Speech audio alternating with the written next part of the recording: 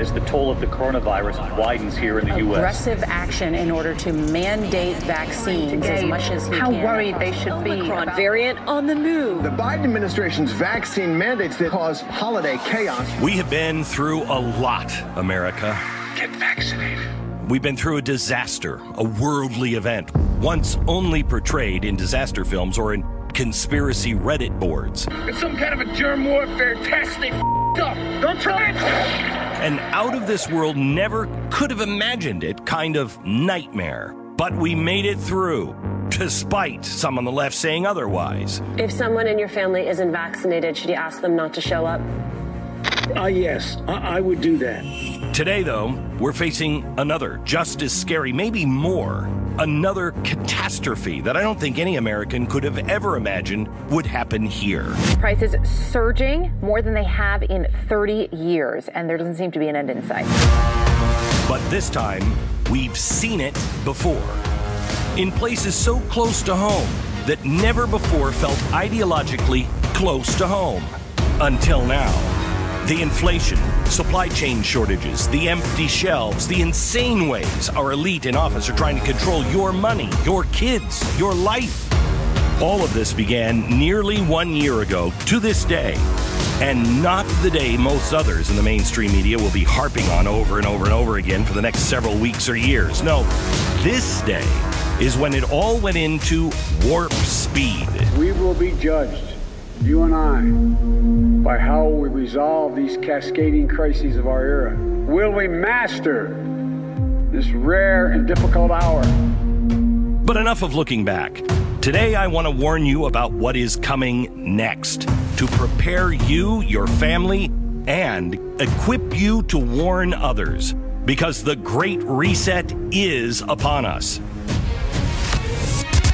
It is a masterfully and amazingly orchestrated evil plan. I see the need for action. I see the need for a great reset. That will change everything about the way you live. A plan that thrives off disaster, chaos, and America's decay. A plan that says goodbye to your financial freedom, your property ownership, and your overall say in how our nation is governed. A plan we must stop and stand against today before it's too late.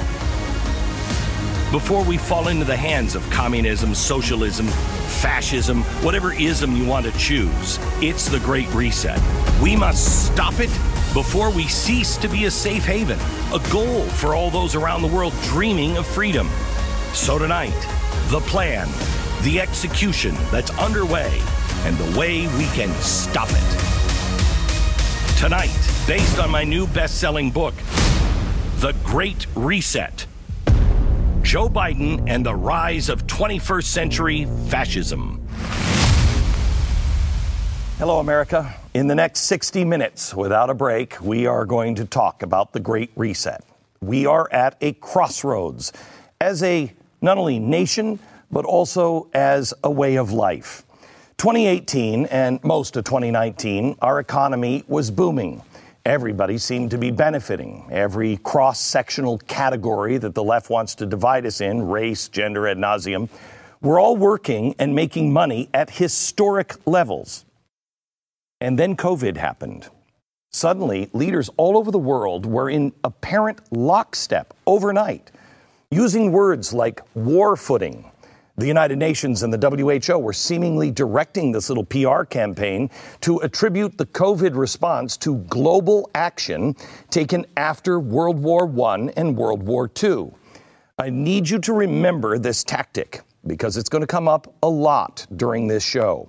Global government, politicians, globalists, elites all want you to think that we are going through a war, and more importantly, reconstruction to build a new world. I want to show you that this has precedence. This is not, what I'm going to show you tonight it's not a new idea. This is a book from 1942, When the War Ends. Let me just give you a couple of lines. America is at war, and we must win.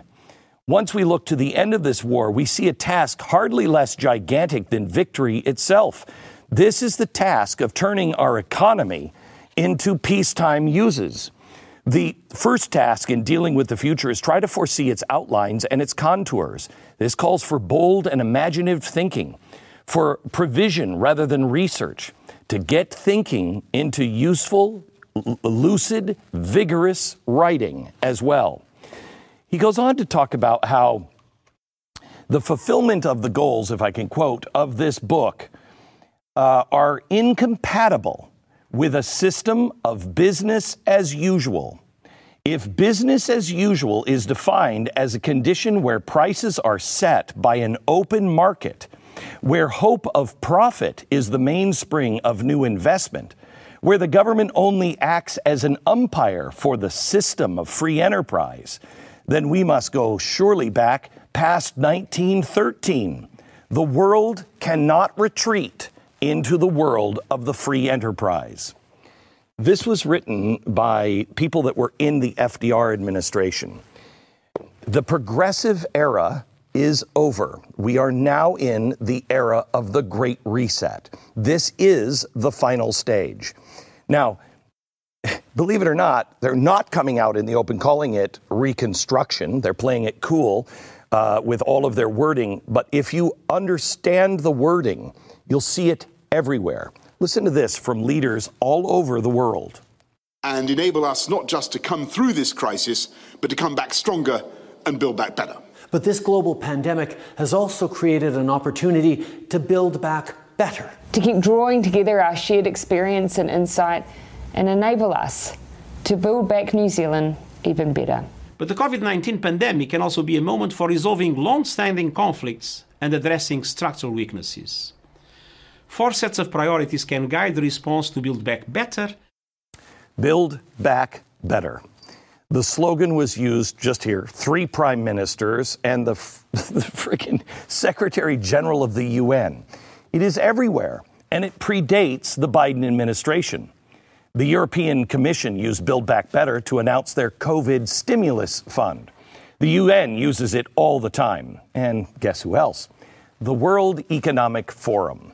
And they make it very clear what this seemingly harmless slogan is truly all about. Let me quote them. To build back better, we must reinvent capitalism. Did you vote for that? Because I didn't. I didn't even hear it discussed. So in other words, Joe Biden's campaign slogan and his main political goal that he and the Democrats are now trying to get passed in the Senate is a UN and World Economic Forum propaganda line for the restructuring of all of society and ending capitalism as we know it.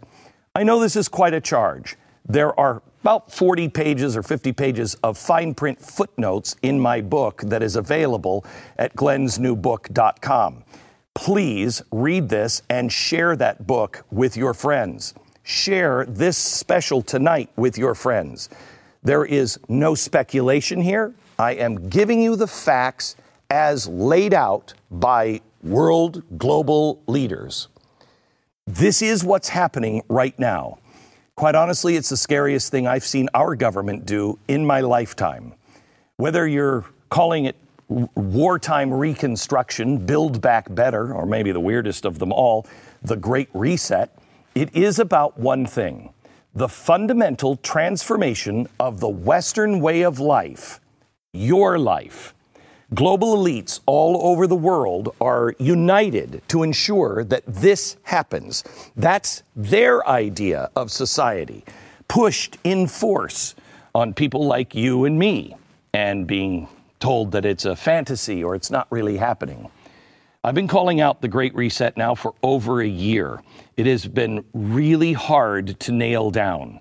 In layman terms, it's exactly what it is. It is a great reset, and the threat that it poses is incomparable to anything I have seen. We needed a great reset for dummies, which included me, because all of this is so incredibly complicated. I think it's that way by design. However, in our book, it took us about a year and a half to actually put it all together. It came out last week. It is an attempt to cut through all the confusion and show you very plainly what is happening so you can do something to stop it. We'll give you some of those action plans later on in the program. It is called, the book, The Great Reset, Joe Biden and the Rise of 21st Century Fascism. So why did I call it 21st Century Fascism? Well, I've seen people call the Great Reset socialism, but that's not entirely accurate. I've seen people label it Marxism, but that's not accurate either. Fascism is the closest term I can find, but that's not even perfect because it lacks the 1930s era nationalism. This is exactly what they said in 1942. They ended up calling it System X. They said it's not quite communism or socialism or fascism. It's a new system entirely. Let me show you some of the people pushing Build Back Better and the Great Reset. Then let's cross-reference that with their net worth. First, the head of the Economic Forum, Klaus Schwab. He is listed at $1.3 million. He's a millionaire, but why do I get the suspicion he's got a bit more money than $1.3 million? You have the Prime Minister of New Zealand. She's listed at $25 million. Boris Johnson, $2 million. Prince Charles, $100 million. Bill Gates, $137 billion. Mark Benioff, who sits on the WEF board as a trustee, $9.5 billion. John Kerry, $250 million. Nancy Pelosi, $120 million. The Obamas, $70 million. Al Gore, $330 million.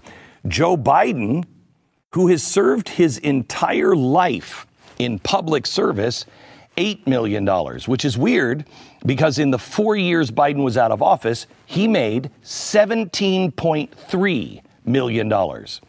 Maybe somebody can explain that later on. My point here is that all of the people that are so giddy about the Great Reset and the re-engineering of society are either multi-millionaires or multi-billionaires. They are the global elite of the elite. And the companies that they either own or have money in dominate their respective markets. And that, right there, is what the Great Reset is really all about. It is about making some people very rich, lords, ladies, kings, queens, and everyone else a serf. They have already made their money and their power, and they're going to make it against you and your business. Those at the very top are now maneuvering to maintain their grip on elitehood while simultaneously seizing control of anyone else's path to success. That is 21st century fascism. And Build Back Better is the path that puts you on the road to serfdom. Before I go deeper into what the Great Reset will mean for you and your family, I want to go back to what I mentioned earlier, how people pushing all of this are using the term war footing to describe what's happening right now. This is done with a very clear purpose. These remarks are from the International Monetary Fund to the World Economic Forum, specifically about the Great Reset, which, by the way, is having their meetings in Davos this week. This, what I'm going to show you, was written by the IMF's managing director. At the near end, she calls out three specific things: World War II, Bretton Woods, and William Beveridge. This should tell you, if you know anything about history, everything you need to know regarding how the global elite view the times that we are living in right now. Let me explain. In the middle of World War II, leftist academics in the UK were plotting the use of war footing to initiate a full-on socialist takeover of Britain. It was Winston Churchill that stood in their way, but he was quickly brushed out of office after war. The London School of Economics, they had two competing voices. There was William Beveridge, who the IMF director just admired and sold to the WEF, and an economist named F.A. Hayek. You remember who Hayek is. He's the guy who wrote The Road to Serfdom. Hayek was the guy trying to warn everyone that this plan was being hatched, how socialists were looking to make countries' wartime powers permanent. The Labour Party and Beveridge, they were crafting proposals to begin the nationalization of industry. The Labour Party, the Socialist Party in Europe, issued a pamphlet called The Old World and the New Society. Listen to their main points and see if any of this sounds familiar. There must be no return to unplanned competitive world of the interwar years in which a privileged few were maintained at the expense of the common good. Don't return back to normal. A planned society must replace the old competitive system, an end to free market capitalism and merit. The basis for our democracy must be planned production for community use. We're all stakeholders in this. We can't just go for profit. As a necessary prerequisite to the reorganization of society, the main wartime controls in industry and agriculture should be maintained. This is before the Great Reset, way before the Great Reset. This is why they are always comparing today to World War II or World War I. This is why the left has declared Joe Biden as the second coming of FDR. And the mention of Bretton Woods, no big deal. It's just the single largest event that changed the international monetary system in history. It's what made America number one and put old empires into the dusty annals of history. This is why the understanding of the Great Reset is so important, and the Biden administration is leading the charge towards 21st century fascism. I want you to listen to John Kerry. Here he is addressing the World Economic Forum about the Great Reset. Are we expecting too much too soon from the new president, or is he going to deliver first day on these topics? The answer to your question is no, you're not expecting too much. And yes, it will happen. And I think it will happen with greater speed and with greater intensity than a lot of people might imagine. It will happen with greater speed and intensity than people might imagine. The way we make a living, the culture, the entire country, the entire Western free world is being fundamentally changed. And it is going on every day right under our noses. The book, The Great Reset, Joe Biden and the Rise of 21st Century Fascism, goes into all of the details. But my goal tonight is to give you a little glimpse of what you are going to read. After tonight's show, after reading the book, you'll be able to fully answer any questions someone might have on what's going on. So what is going on? Well, let me show you what we have, where we are, and what we're headed towards. And this all has to do with the free market and stakeholder capitalism. The free market is where somebody has an idea, and you think, I can make somebody's life a lot easier if I just make whatever, I build it and I sell it. So you do that. And there's no regulation on it. You make it, you sell it, it's your idea. And you either have the success or the failure. Now, if you have success, you think maybe there's a lot of people that would like this, but I don't have the money. The government protects this idea as yours because of a patent. So you take this idea and you go to the stock market, or you just go to a bunch of friends and you say, I'm going to sell shares in my idea, and I'm going to raise the money so I can make more of these things. Then you and the people who are shareholders, you either share the profit or the failure. That's the free market. And it all revolves around somebody having an idea of making somebody else's life easier. And then others saying, well, I want to be a part of that. It all revolves around you and the needs of people. Where we are now is crony capitalism. This is why it doesn't work anymore. This is where all of this happens. But then companies get really big and governments go corrupt. And so the government picks and chooses winners. They say, oh, you know what? No, that's social media. That platform's very important. The other one's not. They protect the winners by using and creating new laws, usually written by the corporations. They enact these new laws. They enforce things selectively. It becomes totally corrupt. You are now having to pay to play, or you're just having to have a whole bunch of lobbyists to be able to get your idea, the one that is protected. That's crony capitalism. That's what we have now. It doesn't work. It's bad because it's all corrupt.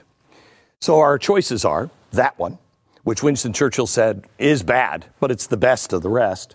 You also have communism, where the state owns everything, including you, your right to live, your right to eat, all of your rights.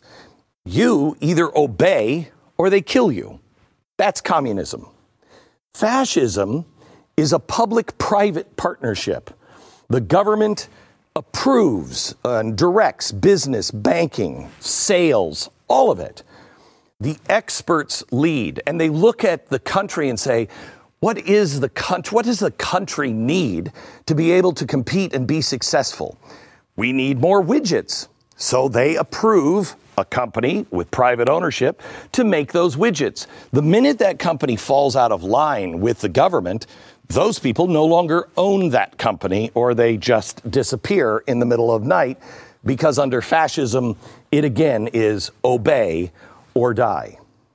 That brings us to stakeholder capitalism. All right, so what is that? Just like when John Kerry stated to the WEF, a lot of things are happening lately that are happening at just rapid speed and intensity. And what is really going on? It's almost as if you need a Rosetta Stone. Why? What is stakeholder capitalism? Why are we asking for that? Why are large corporations all going woke and wading into political debates? Why did the stock market substantially go up despite one of the biggest global economic collapses in history? The supply chain collapses, nobody's able to really do business, and the stock market goes up? How are housing prices skyrocketing today when now the average person can't afford it? Why is Washington, D.C. spending trillions of dollars more than the government takes in? And why is it that nobody seems worried about inflation? What are the central banks all over the world talking about when they're talking about creating their own digital currencies? Why are social media giants scrambling to stifle speech at every turn? Why are parents being silenced? Why are you not in charge of your children? Why were the size and scope of the corona-related stimulus programs so incredibly huge, and yet they did not go to the average person? Why did government officials distribute thousands of dollars to families who never lost their jobs or suffered any economic hardships during the pandemic, and yet businesses that were struggling to keep their doors open or stay alive got nothing? Why were massive corporations like Home Depot allowed to stay open during the COVID-19 pandemic, while our local True Value hardware was forced to close? Why is it I can get onto a plane and I have to wear a mask in between bites on a plane that has all kinds of controls on cleaning the air, but I can go into any restaurant, and as soon as I sit down, I don't have to wear a mask? Why has President Joe Biden worked so hard to impose coronavirus vaccine mandates on Americans, regardless of whether they have developed a natural immunity? Why aren't we talking about natural immunity? Why are people who have been vaccinated forced in many states to still wear masks in public places, even if there's nobody really there? Every single answer is the same. Every single question is connected. It is all part of a radical transformation of government and society into a heavily top-down system, one where you will not own anything. To quote them, by 2030, you won't own anything, and you'll like it. You won't make your own decisions. You won't operate your own business outside of their utopian system. It is the Great Reset. Tonight, I want to answer probably the most important question you're asking right now. Okay, what does that mean for me? Let me start with the first question I just asked. Why is the left suddenly calling for something called stakeholder capitalism? Here's the head of the World Economic Forum, literally the one who wrote the book on it. The World Economic Forum has been trying to teach it ever since, but it has been taught since the turn of last century, and it is everywhere now. And it has gone way beyond history, Klaus Schwab, or the people in Davos. Fortune magazine is now singing its praises. Stakeholder capitalism. American corporations are running PR for it. It's even been pushed into universities all across the country. This is one from Harvard. It is everywhere. Everywhere you get your news media from, every company that you buy things from, work at, universities that are educating or re-educating your children, they are all on board. But again, what is it? Well, I just showed you how the free market works. I showed you how communism works, corrupt capitalism, and fascism. I mentioned F.A. Hayek earlier, and the socialist in his days, who were trying to push something they called competitive capitalism. It's just really window dressing for socialism. Stakeholder capitalism is what we're talking about today. It's exactly the same thing, except it is more like window dressing for 21st century fascism. Stakeholder capitalism is a system where companies are forced to prioritize climate, social justice, and governance over supply, demand, and profits. So how does this affect you? Well, in the free market, your demands are prioritized by companies because you matter. You are the market. You are the one. They want you to come in and buy their product. So you drive things. Under stakeholder capitalism, you don't get the products you want. You don't get the cars or the houses or energy. You get what is politically approved. It is indeed a public-private partnership, and they talk about it at length. A public-private partnership. That is the beginning of fascism. You see, they're no longer in business of providing you with what products you want. They're now in it to make money based off their relationship with the government and the thing the government is trying to promote. That brings us into my next question. Why are large corporations all woke and wading into political debates? Well, we remember Nike did an ad campaign for a bad quarterback whose main claim to fame was demonizing the entire country because apparently all cops are racist. Oh, and they actually gave him an Emmy for it. Very brave. Gillette, not to be outdone, did an ad that featured a father teaching his transgender son to shave. Dick's Sporting Goods came out against guns. Gucci began donating to gun control activists. What the hell is going on? Go woke? Go broke? That seems like that makes sense, but no, it's apparently a good business model. All these companies are doing it. Why? What do they know that you don't know? Coca-Cola is probably the best at offering a good explanation. They have gone way off the woke deep end lately, whether running Love is Love ads in Hungary or having their employees take training courses on the evils of being white. The course wanted to remind everyone to, quote, try to be less white. Coke is it. And here's the woke train. So rather than just submitting annual financial reports, they now publish business and sustainability reports. Remember, this is a glimpse at the future. Their annual report now includes sections such as how much they invest to give back to the community, how much they're investing in women entrepreneurs, what's their track record on human rights, and what is their carbon footprint. I just like a good sugary soda. That's what I want Coke to do. I want to show you the text from a speech Janet Yellen just gave to the G20 last year.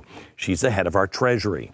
She lays out perfectly what going woke is really all about. Quote, over the last several years, ESG investing has increased tremendously. ESG fund assets have grown from just $10 billion in 2015 to $246 billion in March 2021. Okay, so I'm a little confused. Is it really about saving the planet from fossil fuels and white supremacists, or is it about the dollar bill? She goes on, and check this out, quote, While we have been discussing ESG principles and indicators for infrastructure in the G20, the private sector has launched ESG infrastructure initiatives. I commend these efforts and would urge greater collaboration between government and private sector initiatives. So according to our own Treasury, the government is already working on infrastructure while the private sector is revamping to get in line. This is why we've suddenly got a wave of companies pressuring state governments to get in line with the federal government. Hundreds of billions of dollars and soon trillions of dollars are now being moved all across the chessboard. Let me explain the difference here. First, let's start with the free market. As I just explained just a few minutes, it revolves around you. Let me be really clear. Here I am, a big fat guy, and I love McDonald's and I love McDonald's shakes. Okay? So all I want is a shake. All I want is a burger and fries. They're the best. The free market decides where the McDonald's is. Okay? The government doesn't come in. What happens is they do research and they say, where are there a lot of fat people that really like shakes and fries? We should build a McDonald's there. And that's where they build them. It's not by chance. It's by the market. How many people around want McDonald's? Let's build it there. This is the free market. Stakeholder capitalism is quite different. Here I am, the big fat guy, and all I want is a burger and fries. But the government says, you're too fat. You're hurting us in healthcare. You're hurting us in longevity of life. And you're ugly to look at. I mean, put the burger down, man. So what does stakeholder capitalism do?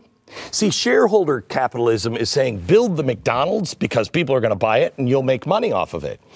Stakeholder capitalism is the government and companies saying, you know what? We should not have all these fat people. So I'm going to build a garden utopia. And it's all going to have just rabbit food, stuff this guy's not going to want to eat. But we're going to punish McDonald's. We're going to tax them. We're going to make sure that they go out of business. And then we're going to help pick the garden utopia so people cannot be fat anymore. That is stakeholder capitalism. What has this company done to help these people? It has nothing to do with you and your desires, your needs, your wants. So they've come up with ESG, environmental, social justice, and governance. These scores will go all the way to you, which I'll show you in a minute. Environmental, energy, water, land. How much land do you have? Are you dedicating that to a preserve?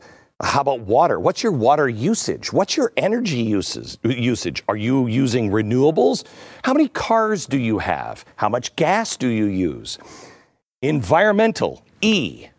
That score will go down if you don't have a house that has solar panels, if you're a company that engages at all with dirty fuels. Social justice. How woke are you? Have you told your people to be less white?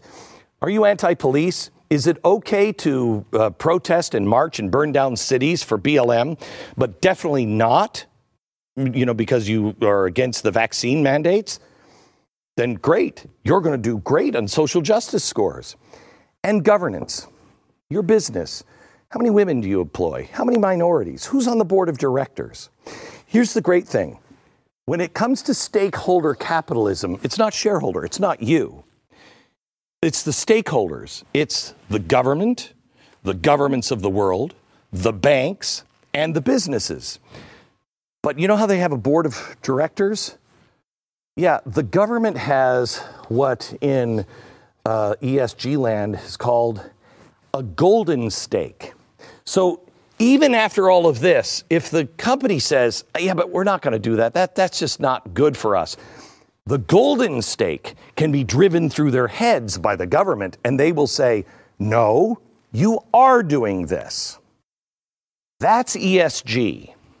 Now, that's the lever that they are using, as Janet Yellen just mentioned. ESG, environmental, social, and governance. Basically, if a bank or a company doesn't meet the standards of those three metrics, then they're giving a low grade that looks similar to a credit score. Credit doesn't matter. How are you on the environment? How are you with women's issues? What happens when you get a low or failing credit rating? Well, you're locked out because that's not the direction the world is going. And so you become a risk to the bank and to the community. So will this affect you? I want to show you something. We were recently given this screenshot from somebody that has assets at Merrill Lynch.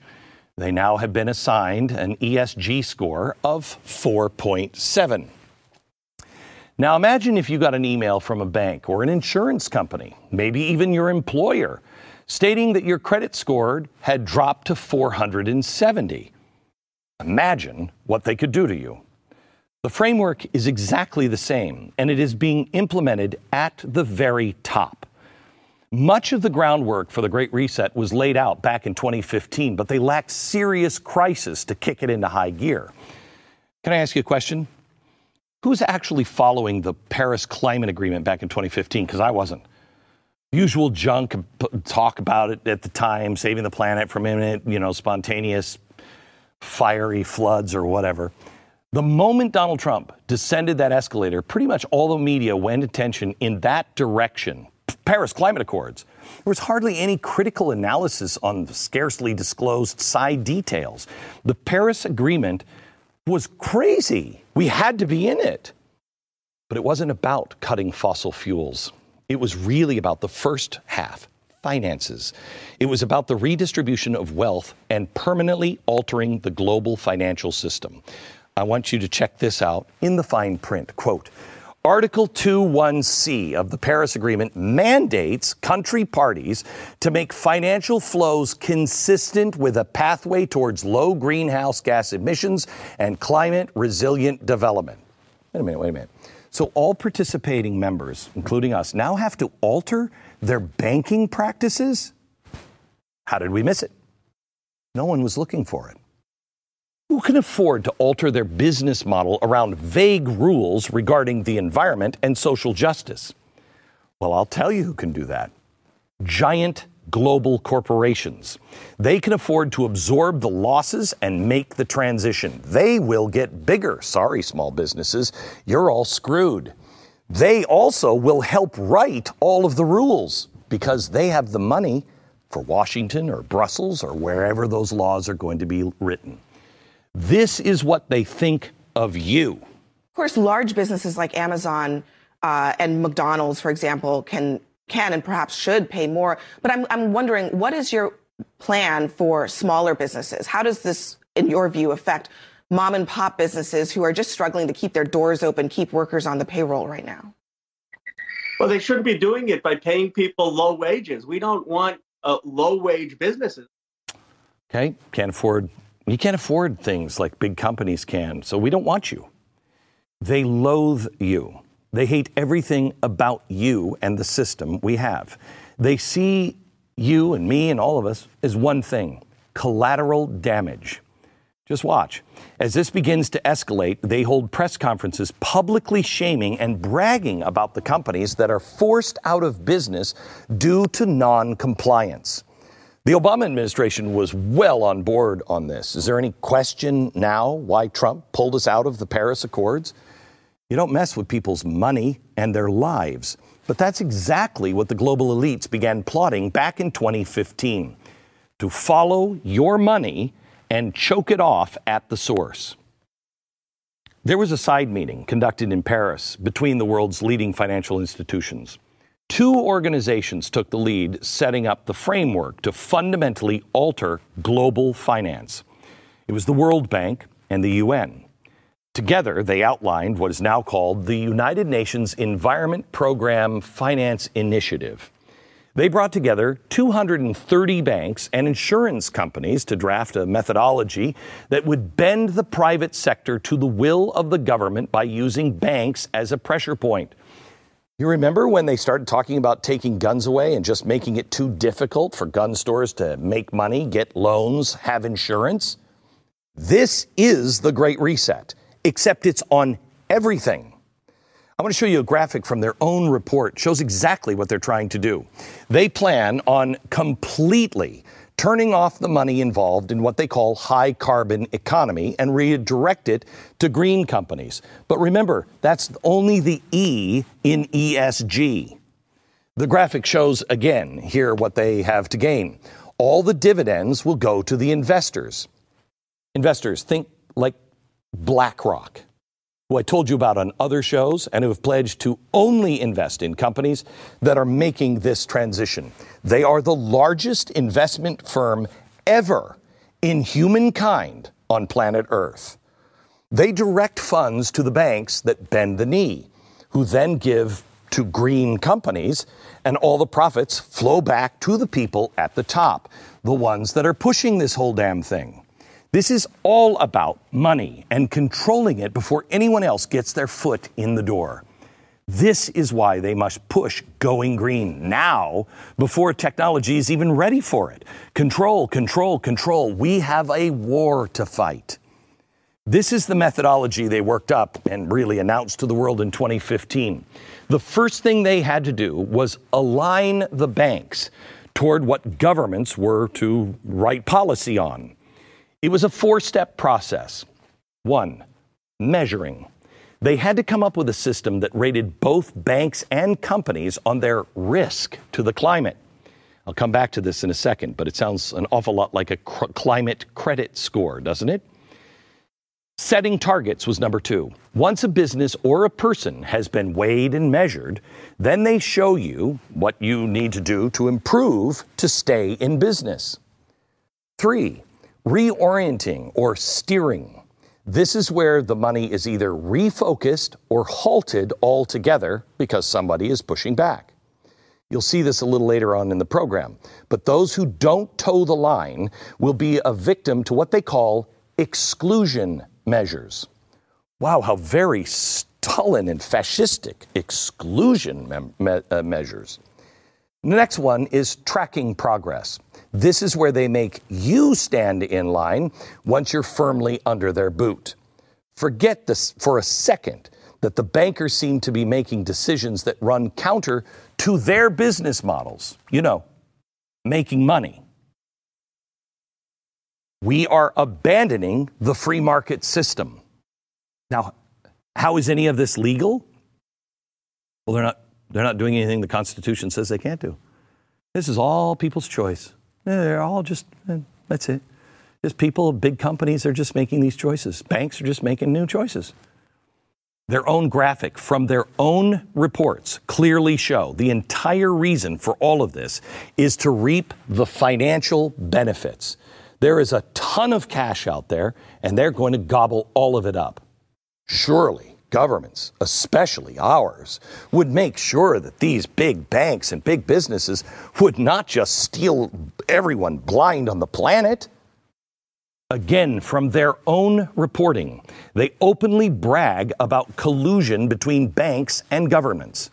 They even list a U.S. investor group that met regularly with members of Congress and communications with Obama.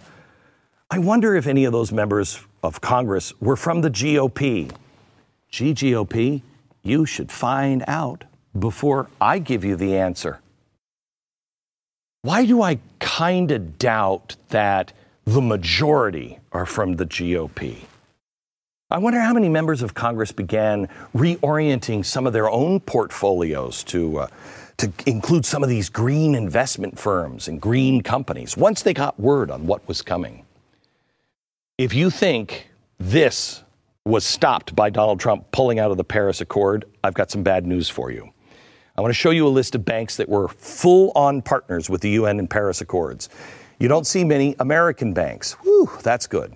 Certainly not any big names. Can you imagine the uproar with both within the government and people and businesses if they knew that banks like Bank of America, Chase Manhattan, were now taking marching orders from climate activists at the UN and World Economic Forum? Would you maybe consider refinancing your home with someone outside of that ridiculousness? I know I would. I know I would remove the funds from banks like that. I already have. I would go down and just do that right now. And, I would assume that they wouldn't care because they're worried about the climate and not actual people or money, None of these banks really catch an eye at all if you look at it until this one, because this one caught my eye. It's from America. I'd never heard of it. The Amalgamated Bank? Doesn't that sound like something from the, Spider-Man world? It was one of the few U.S. institutions that was an original signatory, Paris Climate Accords. It is also the largest owned union bank in the country. They're owned by Workers United, which is the affiliate of SEIU. I mentioned earlier in the show that the World Bank and UN were collaborating at the global level back in 2015, and U.S. financial institutions were basically a no-show. But a banking group in the Netherlands took their methodology and created a private organization called Partnership for Carbon Accounting Financials, or PCAF. In 2018, Amalgamated Bank here in America took their private model based off the UN Paris Accord initiative and led the charge to begin implementation here in America. After all, it's a public-private partnership.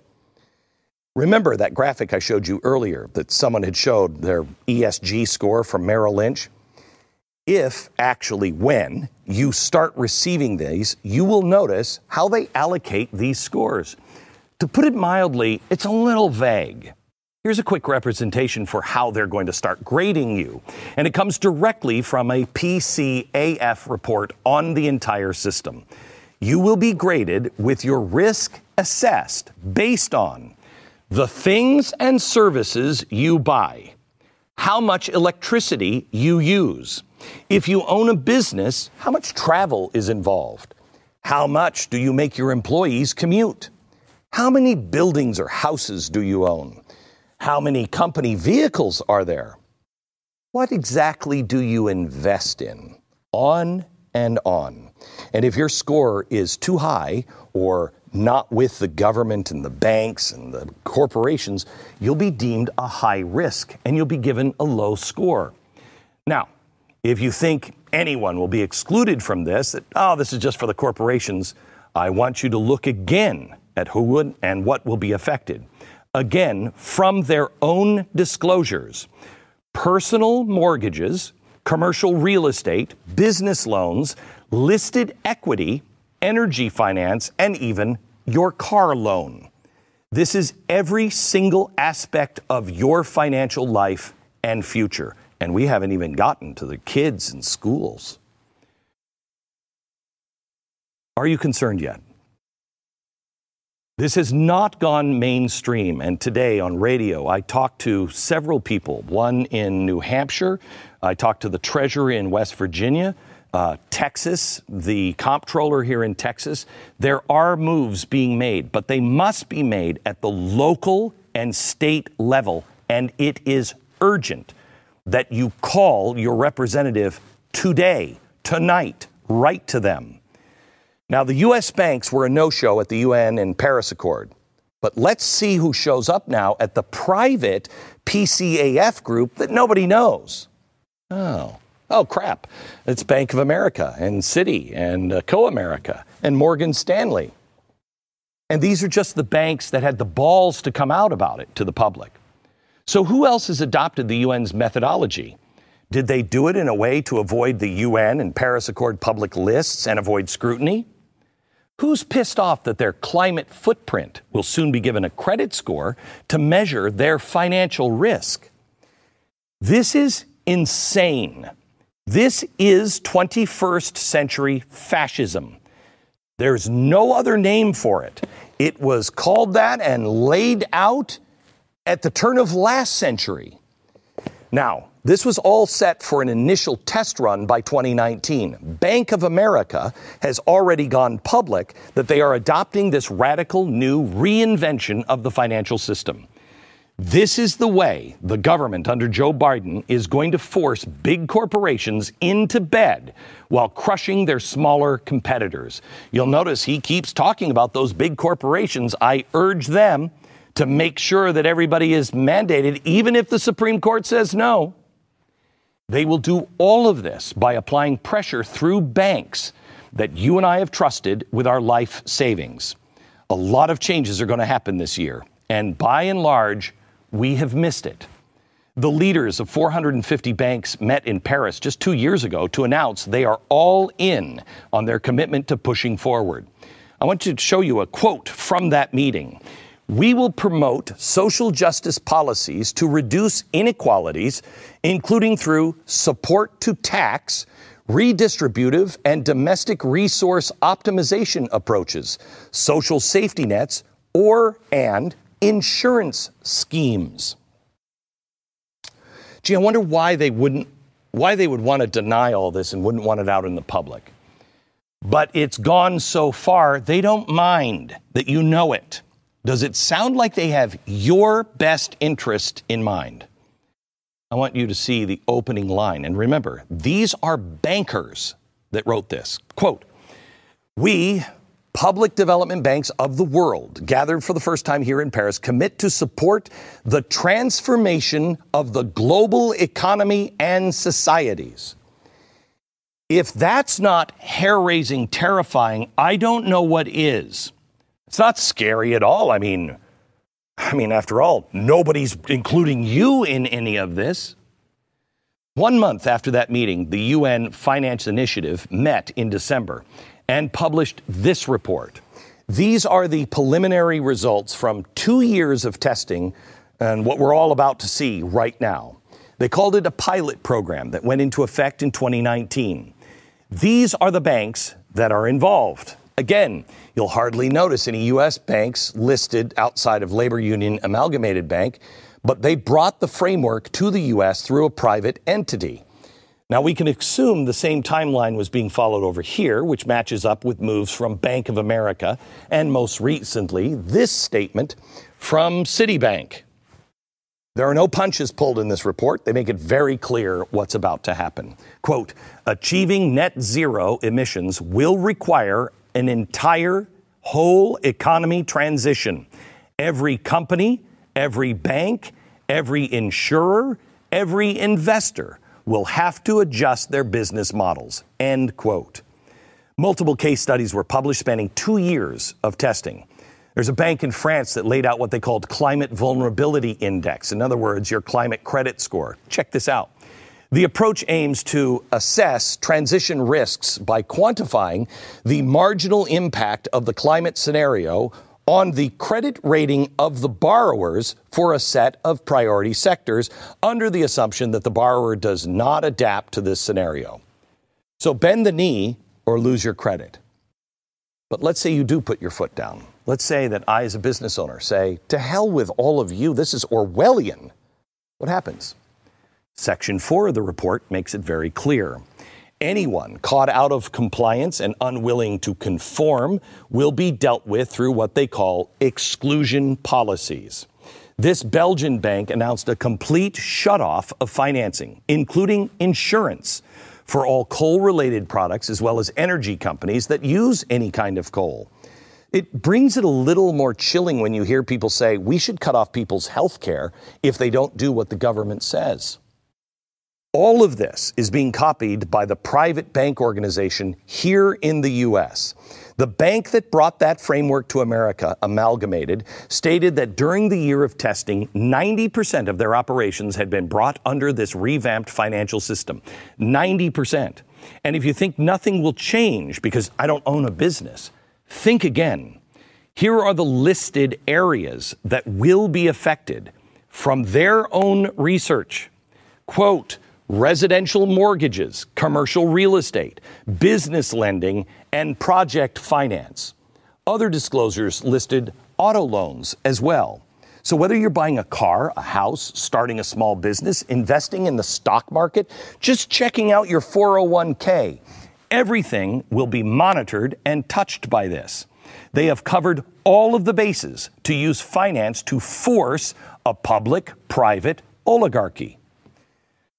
The UN Finance Initiative even lists the partnerships with insurance companies. Imagine how badly that's going to be abused.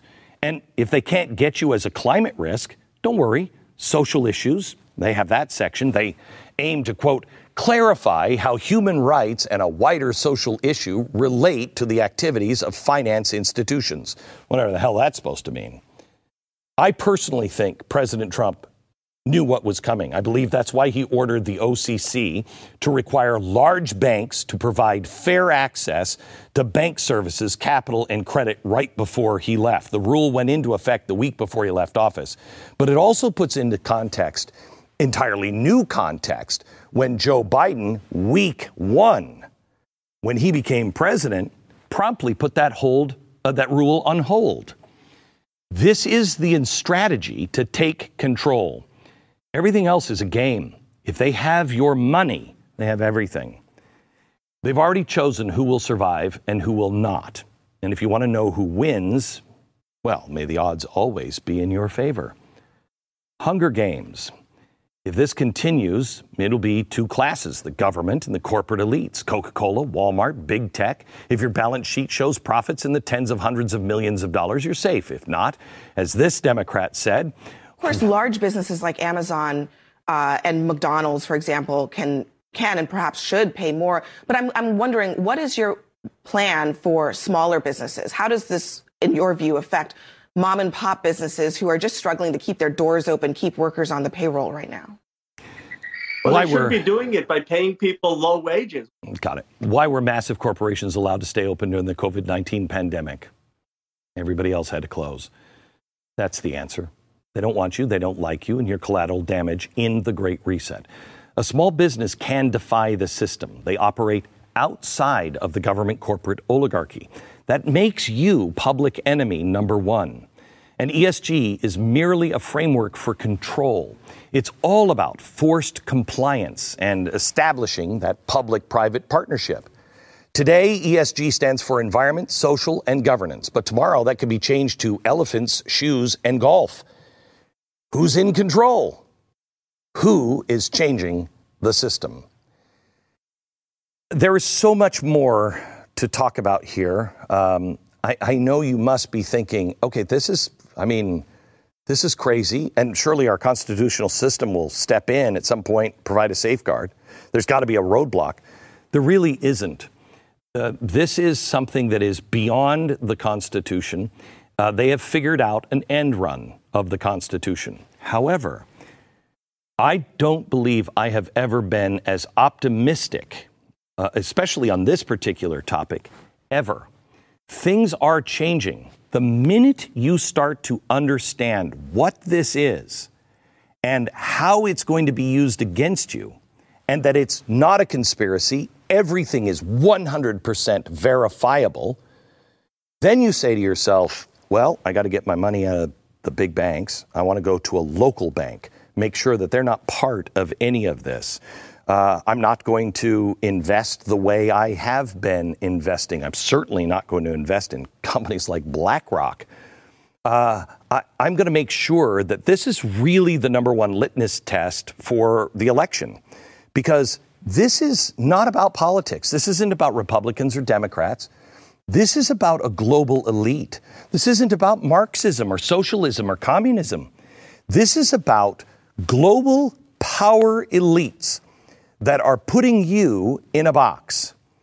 It's a circular. It's the government decide what needs to be done along with the businesses, and the banks decide to fund whichever business, and the experts say, yep, that's good, and back up to the government. And you're in the middle of it. It has nothing to do with you. By the way, you are a stakeholder in this system, meaning that when you go and vote for your elected representative, you voiced your opinion. Have you heard any of your politicians, anyone in Washington, talking about this yet? If they don't know what the Great Reset is, they need to be fired. They need to go home. If they know what it is and they're willing to help you stand up, then those are the people that should serve in Washington, D.C. I have so much more on this. We're going to continue to discuss this issue on theblazetv.com/Glenn. Use the Great Reset, become a member, and don't forget, grab the book. All the footnotes are there. Glenn'sNewBook.com.